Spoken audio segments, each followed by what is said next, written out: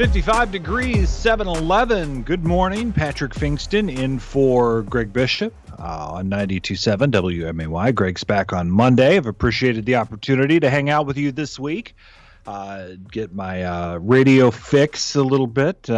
Started my career in radio many moons ago, and I've been in the political game for about the last 10 years or so, and started a newsletter a couple of years ago and had a chance to do some fill-in work here, and I've really enjoyed it. So thanks so much for welcoming me and WMAY into your homes this morning.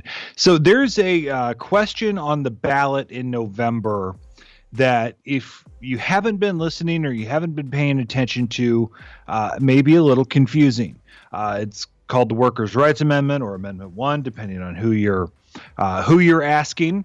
So we're going to get the for and the against this morning to give you the opportunity to decide what side is right and what you should do about it. In support, we are happy to be joined by the president of the AFL-CIO of Illinois, Tim Dray.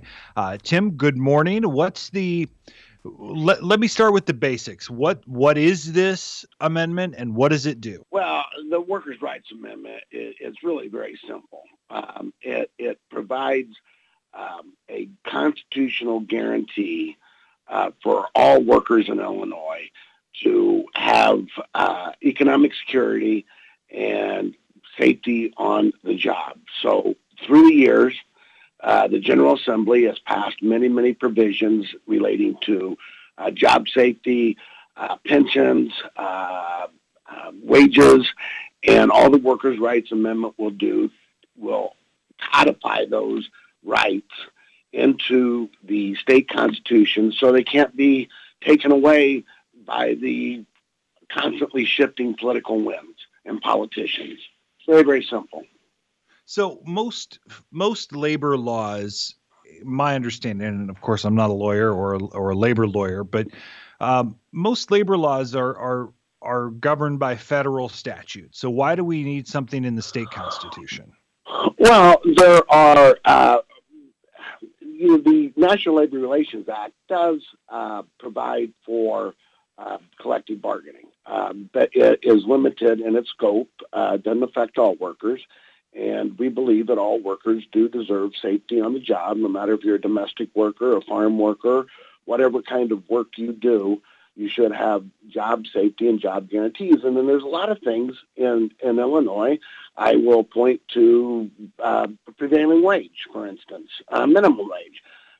Illinois has those passed laws to regulate the workplace, and that is under the state's rights to do, and this would protect, not what we have done in the last 10 years, 15 years, but what our fathers and grandfathers and grandmothers and our ancestors did to promote work safety and good wages. So it'll protect the work that has been done for the last 200 years in Illinois, and preserve those rights for our children, grandchildren, and their children. So opponents would say that the amendment would give unions more power than the General Assembly, which I think is probably a little bit of hyperbole. But with I think the question about, government unions, state worker unions, does it box legislators or whoever a current or future governor would be in even trying to negotiate with employee unions? Well, Patrick, that's interesting because, this is going to the voters, and the voters employ politicians, right? They elect them. And so the voters would be telling politicians, protect these rights under the law. So I don't see where it is giving unions more power. It's actually doing what we do. It's giving the voters more power. They're the boss, right? Is this really necessary, though? I mean, this is one of the most pro-union governments in in the country. A statewide right to work law is not going to pass anytime soon. Is this really a necessary step? Oh, yes, yes, yeah. Because again, political winds shift constantly. And again, we are preserving these rights for future generations. So it is the time to do it. It is the time to do it. You're right. Illinois is a very, very worker-friendly state, and we want to keep it that way for future generations. And I got to tell you, I mean, we're getting a lot of interest on this amendment from other states, and so I would say that it's a bold initiative, and very, very bold, and but putting workers' rights in a lockbox, it just makes total sense to me. Patrick, I mean, when we saw politicians getting into the road fund. A couple of years ago, we passed the Safe Roads Amendment. Voters approved Safe Roads Amendment, locked that money away so politicians can't pilfer it. Very, very good law so that we can maintain our roads and bridges. Pension protection clause saved in the Illinois Constitution, saved retirement security for hundreds of thousands of workers in the state of Illinois, many of which live in your listening area. And, so that promise, we need a constitutional guarantee for workers' rights. If you get up in the morning and go to work, this amendment affects you. Tim Dray from the Illinois AFL-CIO joins us here on WMAY.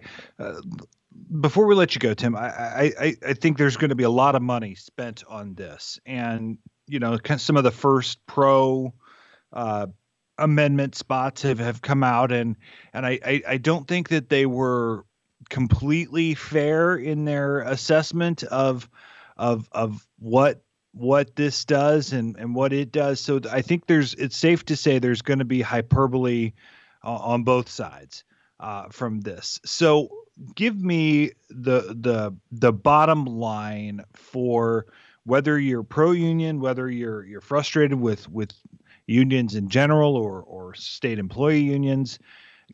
Give me the bottom line. Why does this help people? All right. Again, Patrick, thank you. That's a great question. And anybody who gets up in the morning and kisses their spouse or partner or loved one and says, I'm going to work, this amendment affects, because the Illinois AFL-CIO and its affiliates fights for two things: good economic security with wages and hours and benefits. And second of all, if you go to work, we want you to come home from work, finish the shift. And so this amendment affects anybody who says, I'm going to work in the morning. Tim Dray from the Illinois AFL-CIO, president of the AFL-CIO for our state. Tim, thanks so much for the time. Appreciate your discussion on the topic this morning. All right. Thanks so much, Pat.